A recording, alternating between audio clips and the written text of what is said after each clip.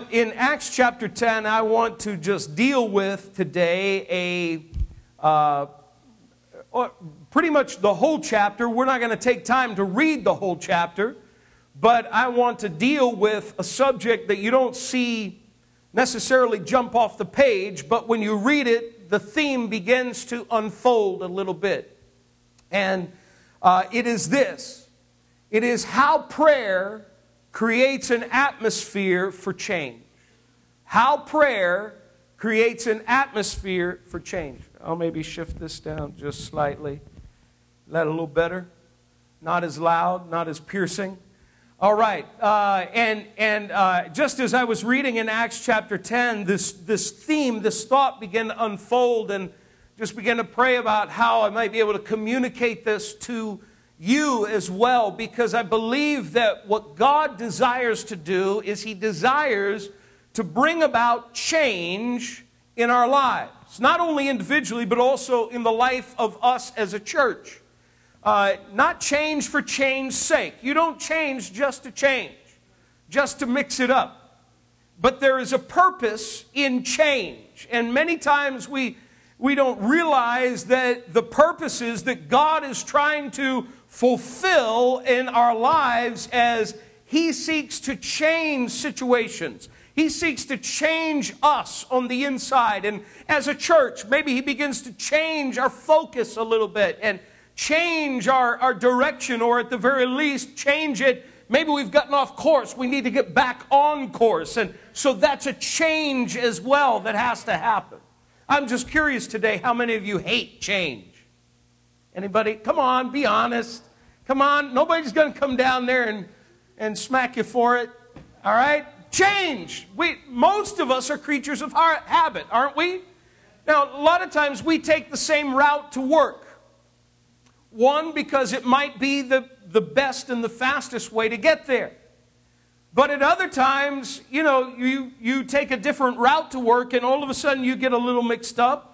You get a little turned around, you think, I can't do this. Maybe you run into more traffic, and you say, aha, this is the reason why I go the same way every day. In fact, some of you sit in the same pews. We could all just shift today. I'm kidding. Stay where you are.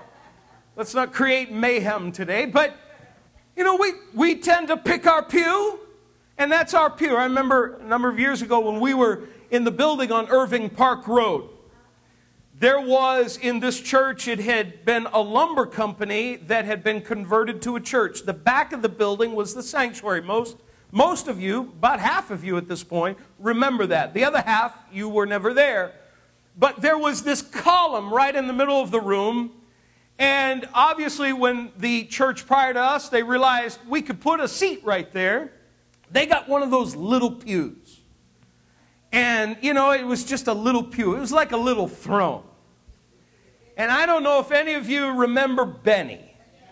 Benny, who was a part of this congregation for many years, that was Benny's pew.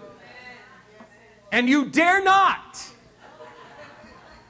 take Benny's pew. Nobody dare. I didn't dare. Pastor Impaglia, he didn't dare touch it. That was Benny's pew. She marked that when we moved into that building. That was her pew. She sat there until the day that she had health trouble and had to leave and was gone. But that was, you get into a habit. Most of us would honestly probably confess we don't like too much change. I don't know about you. Being the northern Maine boy that I am, I realized how much I love this weather. This is summer weather up in Maine where I come from. This is the kind of weather I love, and this is great. But it's a change. We've had hot weather. Now the fall is coming. There's the change. And then the winter. We don't much like that because we all have to shovel. But we don't much like all of these changes. As much as we don't like change, God has a purpose in the change. And in fact, God desires to change us more and more into His image every single day. How many of us know that we don't look just like Jesus yet? That we're not there yet. That we haven't quite arrived at the place where we're supposed to arrive yet. And so change has to take place on a daily basis. God wants us to be changed. We read it Tuesday night. Though the outward man is perishing, the inner man is being renewed day by day. That signifies some kind of a change. But Acts chapter 10 is one of those chapters where change is all over the place. And that is the first thing that jumped out at me at what it was that God was trying to do. God was bringing about a change not only in two people's lives, but also the life of the church. And I find this to be significant. Because for us, we're here today, all of us are individuals.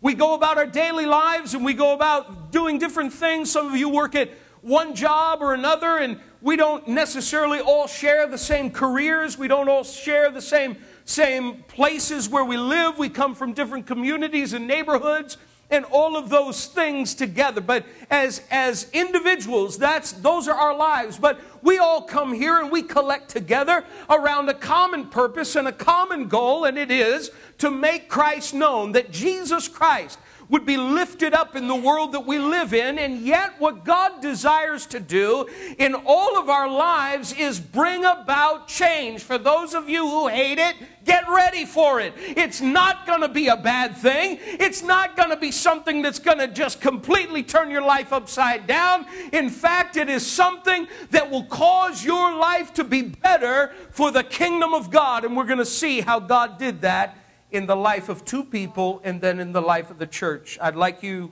now to just start at verse 1. At verse 1, I'm going to read, and we're going to go down through to verse 7. Then a little bit later on, we're going to read a little bit about what God does for Peter. And really, in the end, Peter is the one individual that God wants to work on in Acts chapter 10.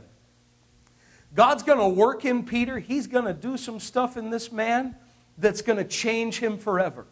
And it's going to cause him to do something incredible for the kingdom of God. Now, let's start reading at verse 1. The Bible says at Caesarea, there was a man named Cornelius, a centurion in what was known as the Italian regiment. A centurion was a soldier, a Roman soldier, who was over 100 other soldiers.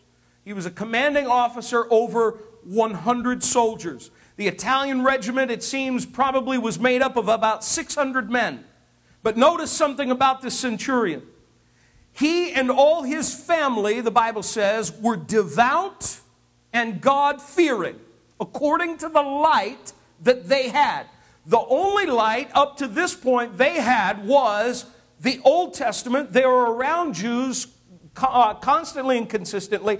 They had been affected by the Old Testament or the Old Covenant, the law, so much so that as a Roman soldier, he accepted it. Now, this doesn't necessarily make him a believer in Christ. He hadn't heard about Jesus yet. But the Bible says, according to the light that he had, here's what he was. The Bible says not only him but also his family were devout and God-fearing. Now listen to what he does with all of that. The Bible says he gave generously to those in need and prayed to God regularly. I want you to see that, underline it, look at it, stamp it, do something with it, get it into your heart. He prayed regularly. This is a man, he doesn't know Jesus yet, remember. Hasn't been revealed to him what Jesus did on the cross. But what he knew about Yahweh or Jehovah God, he knew that he wanted to devote himself to him. And that's exactly what he did. And he took time to pray regularly. It was not just something he did haphazardly. It wasn't something that he just decided he was just, every now and then he was going to do. But the Bible says that he prayed regularly. Let's go on. It says one day at about 3 p.m, he had a vision. And this would have been one of the times of Jewish prayer, and he seemed to follow along with it as he was praying. One day at about 3 p.m, he had a vision. He distinctly saw an angel of God. He came to him and said, "Cornelius." Cornelius stared at him in fear. "What is it, Lord?" he asked. The angel answered, "Your prayers," I want you to see this too, "your prayers and gifts to the poor have come up as a memorial offering before God." Prayer works, brothers and sisters. When we are praying to God, it works. It goes up before God. The Bible says here, now send men to Joppa to bring back a man named Simon, who is called Peter. He is staying with Simon the tanner, whose house is by the sea. When the angel who spoke to him had gone, Cornelius took 2 of his servants and a devout soldier who was one of his attendants. He told them everything that had happened and sent them to Joppa. We're going to stop reading right there just for a moment, because we need to understand a little bit of what's taking place here. In this moment, he's gone to pray. He's in the moment of prayer.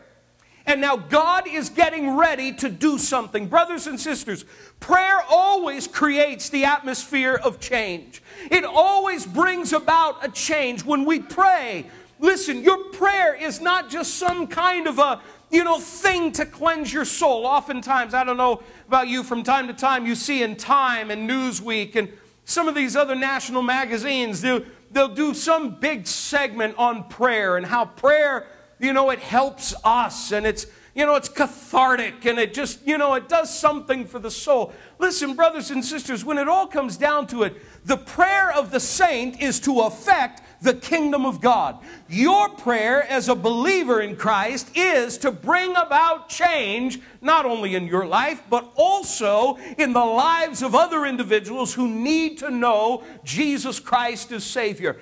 Prayer is something that this man did, and this is one of the things that we want to look at about what kind of prayer creates an atmosphere of change. First of all, it is consistent prayer.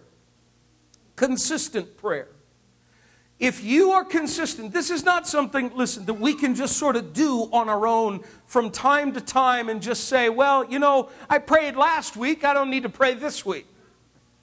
The Bible says he prayed regularly. And if he was following the schedule of the Jews and what it was that they did, he was praying at least 3 times a day. 3 times. Not once. Most of us have trouble squeezing 5 minutes out in a day. You say, well, it was a different time. How do we know what time it was then? How do we know that life was somehow... We imagine life being simpler then. I can't imagine it being simpler. It took you forever to get from, one place to another place that was 10 miles away.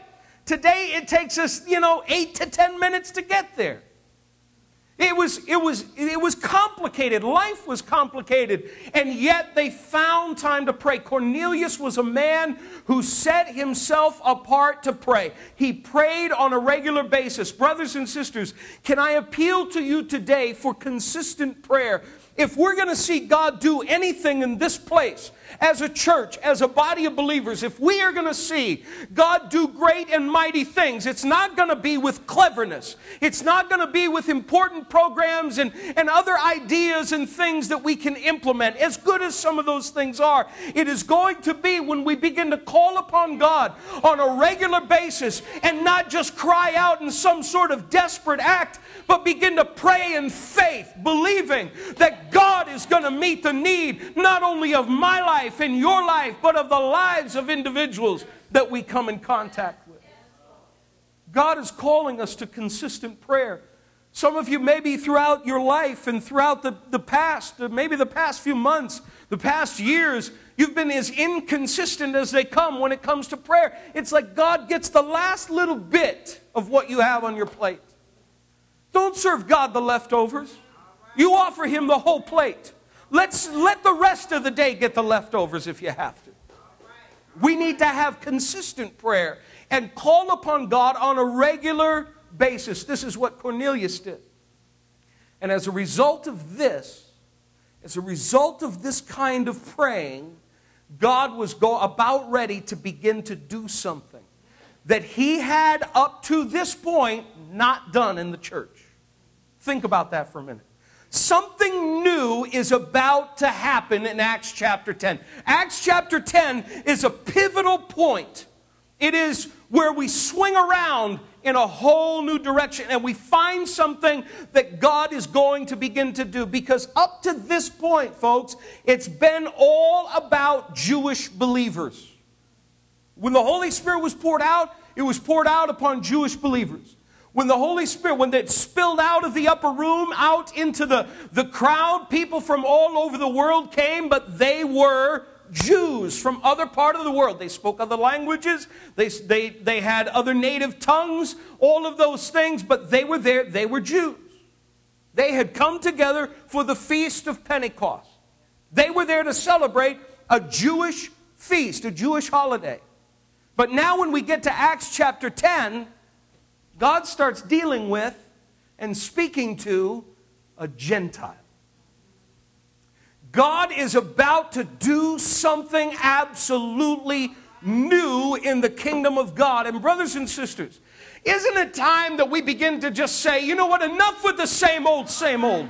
Enough saying that we're fine the way we are. Look, I don't want to rock the boat. I don't want things to get too different around here. I don't want things to change too much. Listen, we don't want to change anything for change's sake, but we want God to come down and to begin to change what it is that He desires to change. And in that, we need something new in our place.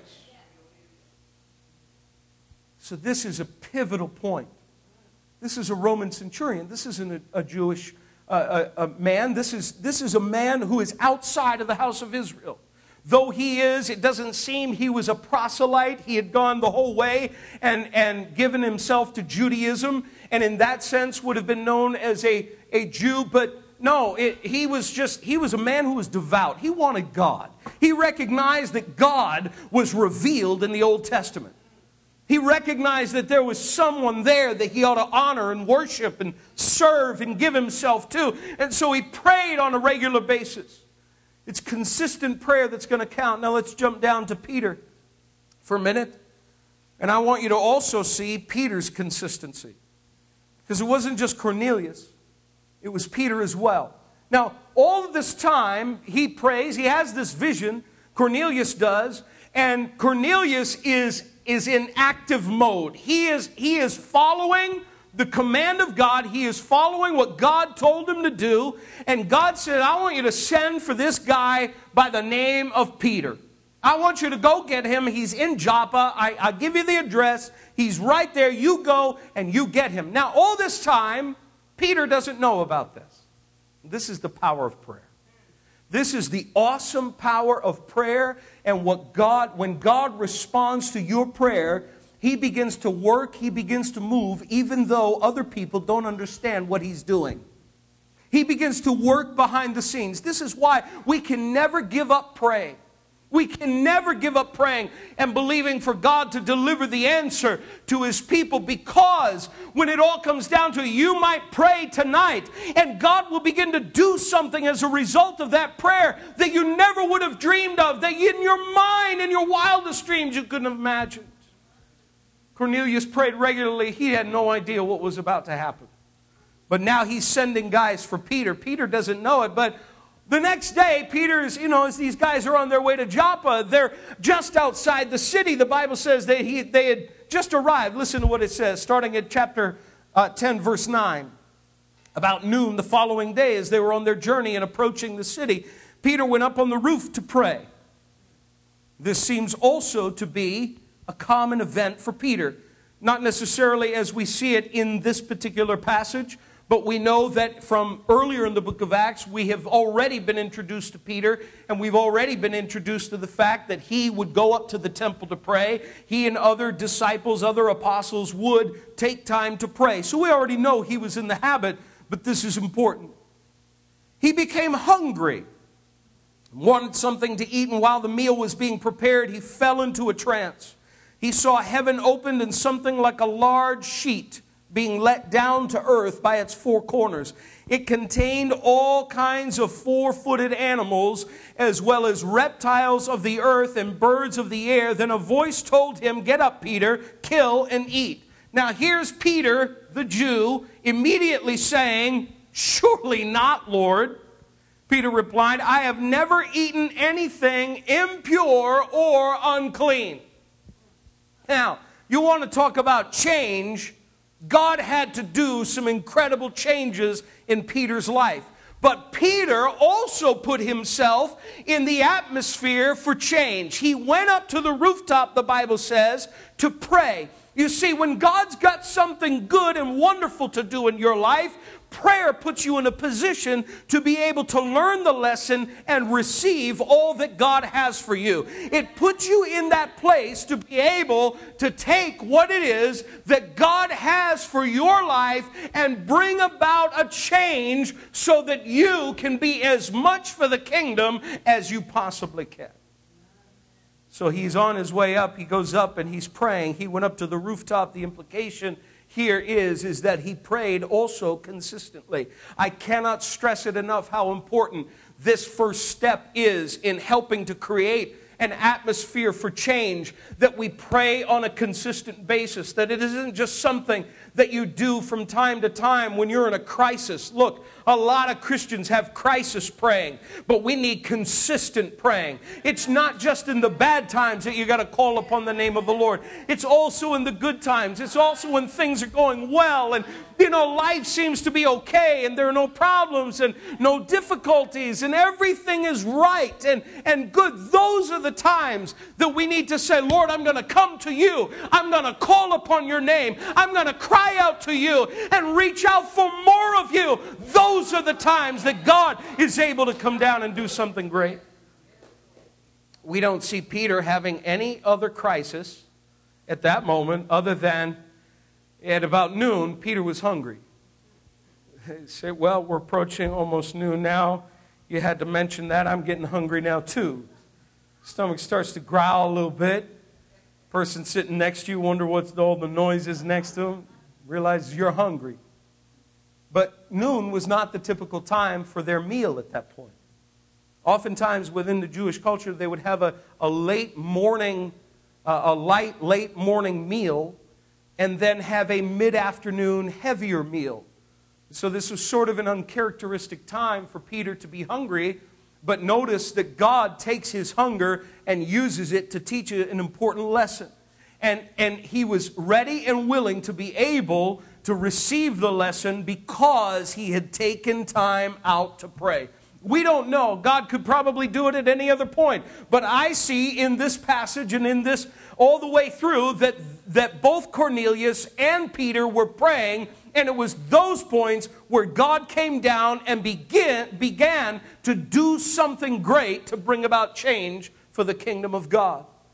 All of a sudden a sheet he sees come down out of heaven, held by the four corners and full of all kinds of animals and birds and reptiles, some probably known as clean, but the implication is that they were full of unclean animals according to the law of Moses. All of a sudden a voice says, go ahead, Peter, kill, eat. You're hungry? Go ahead. But Lord, wait a minute. Don't I see a pig in there? The law says I don't eat that. The law says I can't have that. Go ahead. Reptiles. Little rattlesnake for you. If you've ever eaten it, I can't imagine it. There are those who do. I'm not one of them and won't. But Lord, unclean. It's unclean. I can't eat that. 3 times this happens. And God has a lesson for Peter. God is about to tear down the walls of prejudice. He is about to tear down the walls that cause him to stand and say, no, I can't associate with Gentiles. I can't eat with them. I can't be with them. You see, a Gentile could potentially come into the home of a Jew, and it would sort of be okay, though it was sort of frowned upon. But at least within the Jewish home, they would be able to control the dietary laws of the Old Testament and put it into effect in that home. They would put a meal in front of them that was according to the law. But God is about to take Peter out of a Jewish home and put him right smack dab in the middle of a Gentile's home to share a meal of God knows what.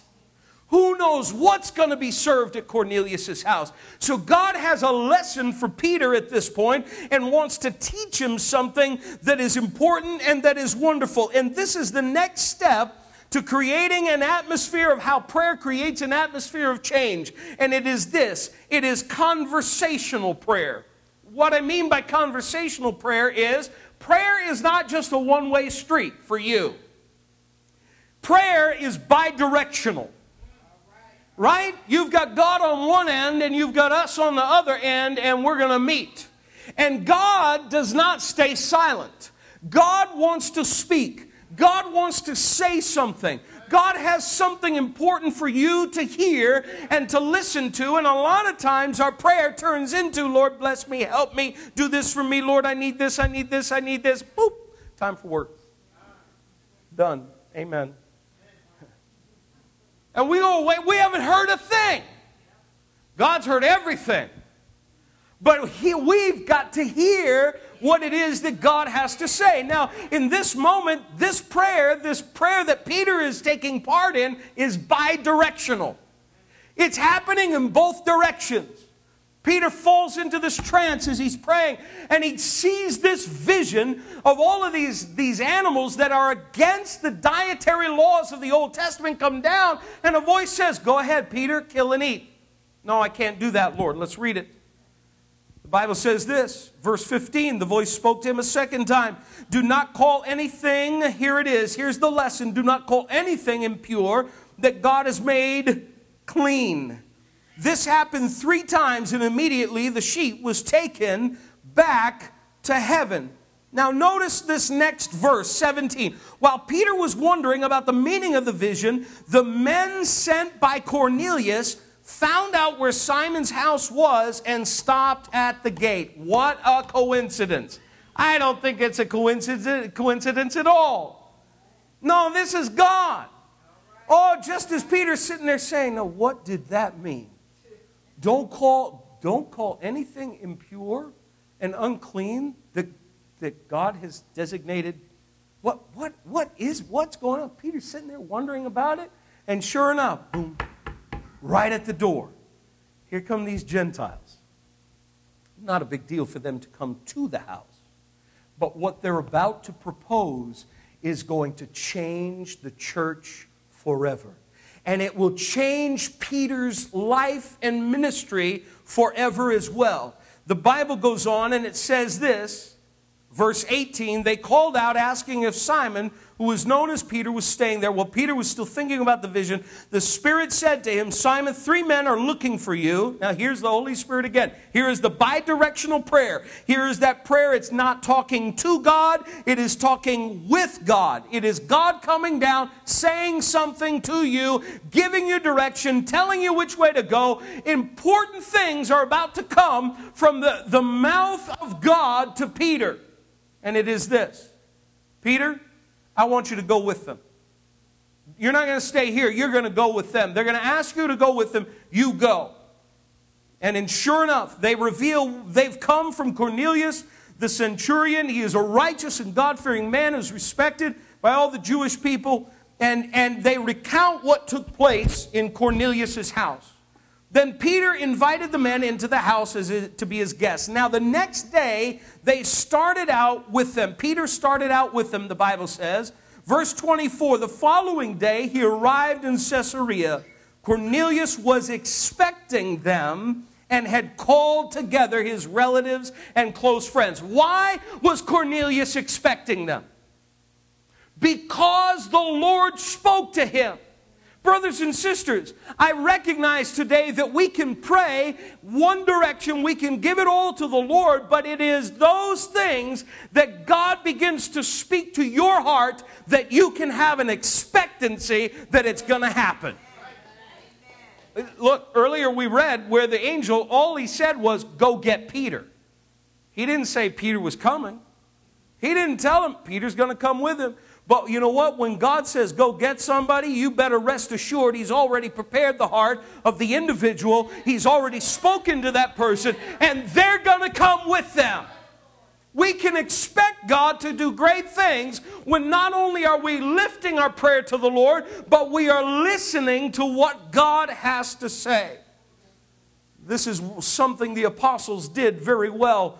You don't need to turn over there, but over in Acts chapter 15 and verse 28, as they're writing the letter to the Gentiles in response to what took place at the end of Acts chapter 10. They're writing to them about what are certain things that they need to be concerned about as Gentile Christians. Listen to the phrase that is used. It says this: it seemed good to the Holy Spirit and to us.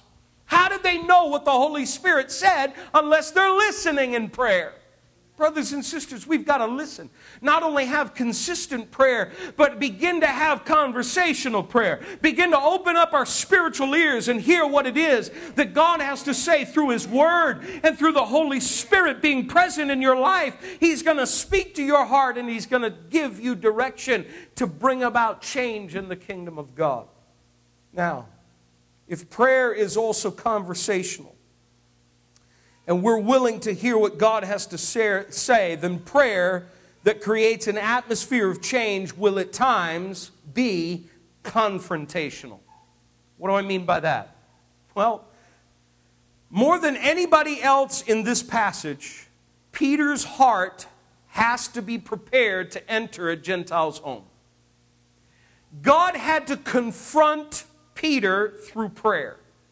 And He had to confront Peter with a whole lot of stuff. You know, for Cornelius, it wasn't so much. He was a Gentile. He wasn't hung up on all the laws. He wasn't hung up on all the dietary laws and associating with Gentiles. And we're going to see exactly what Peter indicates as he walks into the room. This is really probably not the thing to say as you walk into a room, but God used it in Peter's life as well. But God had to change Peter. He had to show him that now under the new covenant there is grace. We're no longer under law, Paul says, but we are under grace for those who will pursue trying to go after fulfilling some of the Old Testament laws, even in this day and age of grace. All I can say is the letter kills, but the Spirit gives life. God had a work to do in Peter's life, and He does it through prayer. He lets down all of these animals as He sees in this vision. Go ahead, kill Peter, and eat this stuff. No, Lord, I can't do that. I've never eaten anything unclean. I've been a good Jew throughout my life. I have done what the old covenant told me to do. I have carried it out. But Lord, what are you trying to say? What I'm trying to say is simply this. What I've called clean and pure, don't you call impure and unclean. And brothers and sisters, if there is ever a day and age that we need to hear this message again and again, we need to look in our society, in this day and age where we still have, you know, after all these years, we still have racism. After all these years, we still have prejudice. After all these years and all of these advances that we have made, still around, it's still out there. The nonsense, the sin is still there. But I'm here to let you know, brothers and sisters, God does not in any way show favoritism. And this is the message that Peter is about to arrive at in his heart. Why? Because God confronts him in prayer. Brothers and sisters, there are times that there are things in our lives that shouldn't be there. You know what? Prayer can be confrontational. The Holy Spirit can come down and He can begin to point at things in your life that shouldn't be there. And He will confront you and tell you, you know what? That has to change. He's about to tell Peter, Peter, your attitude toward the Gentiles has to change. Because I want you to go and preach to them. Because I want to bring them into the kingdom. Let's jump down now. Let's move on down to go to verse 27. Peter arrives at Cornelius' house. Cornelius was expecting him. And when you pray consistently and God speaks to you, you can expect God to do great things. You can have an expectancy in your heart for good things. But listen to what it says in verse 27. Talking with him, Peter went inside and found a large gathering of people. Imagine this. This was like the first back to church Sunday ever. I don't know if it was a Sunday. Who knows what day it was. But here now Cornelius so expected Peter to agree to come. He's called together a whole group of people, and here they are waiting in a room for Peter. Now, listen to what Peter says, verse 28. He said to them, "You are well aware that it is against our law for a Jew to associate with a Gentile or visit him." Now, he's standing in the middle of a room full of Gentiles. And Peter says, by the way, just so you know, it's against our law for me to be here.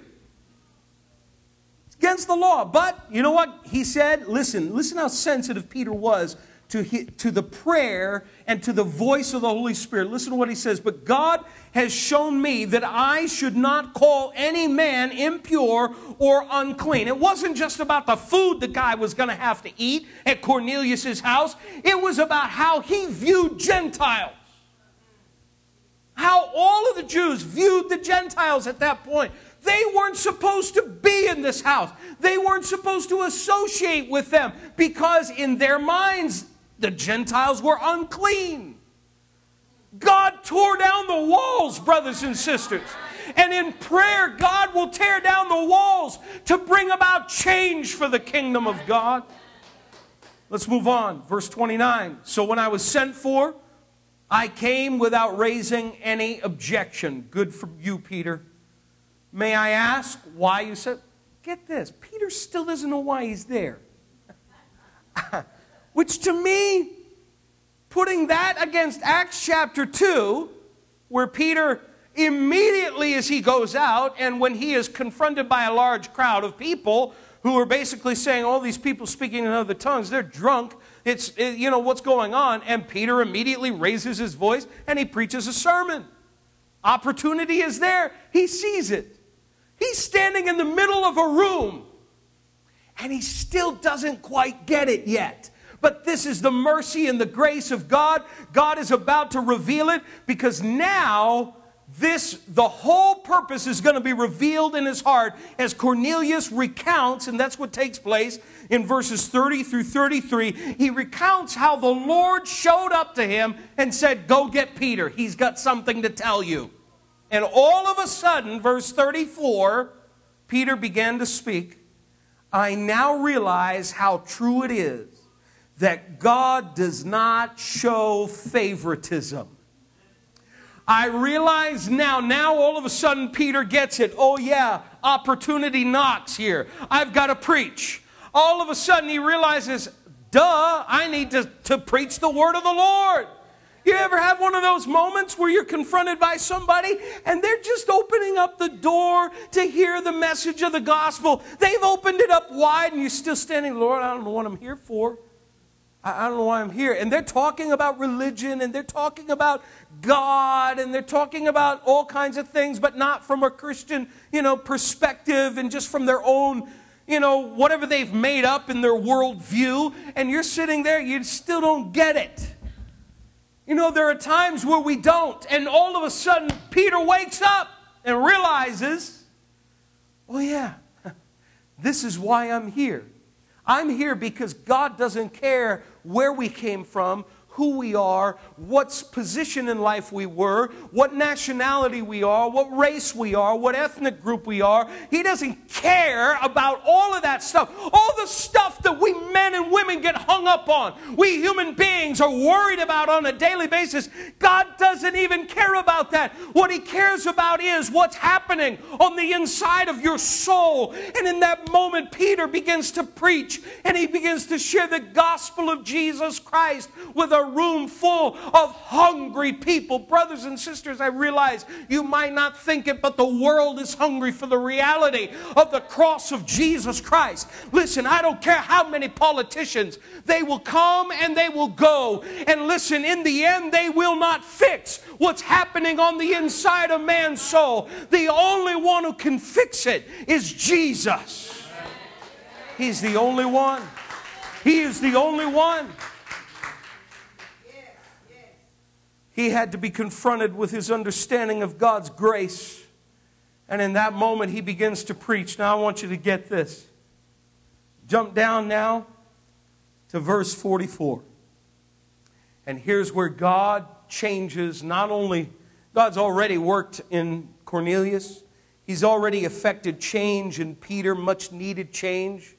I didn't have time to get into all of the changes in Peter's life and all of the nuances of this. But what took place in Peter's life in this moment comes to a head where he realizes, I'm here to preach the gospel. And God's no respecter of persons. God has not just called the Jews. He's also called all men everywhere, that they would be saved. And so now Peter is preaching, and Peter's in the middle of his sermon. And listen to what happens. While Peter was still speaking these words, the Holy Spirit came on all who heard the message. The circumcised believers, that was the Jews who had come with Peter, were astonished that the gift of the Holy Spirit had been poured out even on the Gentiles. Notice this. We have in this one verse of Scripture instant salvation and a baptism in the Holy Spirit. How do we know it was the baptism of the Holy Spirit? Here it is. The gift of the Holy Spirit had been poured out even on the Gentiles. Verse 46, for they heard them speaking in tongues and praising God. Imagine that. Now all of a sudden the Gentiles were coming into the kingdom of God. This hadn't happened up to this point. All the way up through to the end of chapter 9, we only see Jewish believers. But God said, no, this isn't just for the Jews. This is for everybody. This is for all mankind. And what God was about to do was to bring something new in the church. He was about to do something wonderful and something powerful that would rock the lives of all believers everywhere. He was about to pour out His Spirit on the Gentile world. It's an interesting thing. Jesus said to Peter on one particular occasion, He said, Peter, you are Peter. He called him Peter. He said, you are Peter. Basically, He used the Greek word that indicates a small rock. And Jesus said, upon this rock, not Peter, not what most Catholics believe, where Peter is the basis, but upon this rock, that is Christ. He is the rock. I will build my church. But He also said this to Peter. He said, Peter, I'm going to give you the keys to the kingdom. And I often wonder what it was that was meant by that. But imagine this. Peter was the first guy to preach to all the Jews on the day of Pentecost. He went out and preached a sermon, and the Bible says, and thousands were added to the church. Peter opened up the kingdom. He gave them the keys to the kingdom. And the kingdom of God was opened up to the Jews. But here in Acts chapter 10, Peter takes the keys once again. And he opens up the kingdom of God to the Gentile world. And Peter preaches, and now it can be known that God is no respecter of persons. God views everybody level at the cross. When you come to Jesus Christ, you need to know there isn't anybody who's better than anybody else. It is we are all level at the cross, brothers and sisters. We are all the same. Prayer affects change. Prayer creates an atmosphere for change in the kingdom. This is why we need to pray. Not only on a regular basis, on a daily basis. But I really believe at the end of this month, as we approach that weekend of prayer, that we are praying for God to bring about change in this body. Now, you say, what kind of change? I don't even know. All I know is that God wants to do some important things in us, and He wants to do some important things through us. Listen, why have a church building if we can't reach out to those who are hurting and those who are lost and those who are down and out? Why have a church building if those who come here and begin to, really seek after God with all of their hearts and come into this place, they can't feel a sense of safety and a sense that there are people around them who can encourage them in the kingdom of God and encourage them to keep moving forward, and don't be discouraged by the things of this life. Listen, so many times we get so downtrodden and discouraged by problems, and yet isn't this supposed to be a safe place? And that can only be created through prayer. As we come together and as we reach out for more of God, God wants to show this place to be a place of safety for those who are hurting. Whether you're a believer, whether you're an unbeliever, He wants to show it to be a place of safety. We can only create that through prayer. It isn't going to be created through programs. As good as programs are, the purpose they serve, But in the end, we've got to uphold Christ. In the end, we've got to call upon God and reach out to God for more of Him and say, Lord, I've got to have more of You. I need more of You in my life, in my daily life, in my prayer time. And I've got to get a hold of You, because you know what? When we get a hold of God, He's going to bring about change in our lives. He's going to begin to change us and make us more into His image.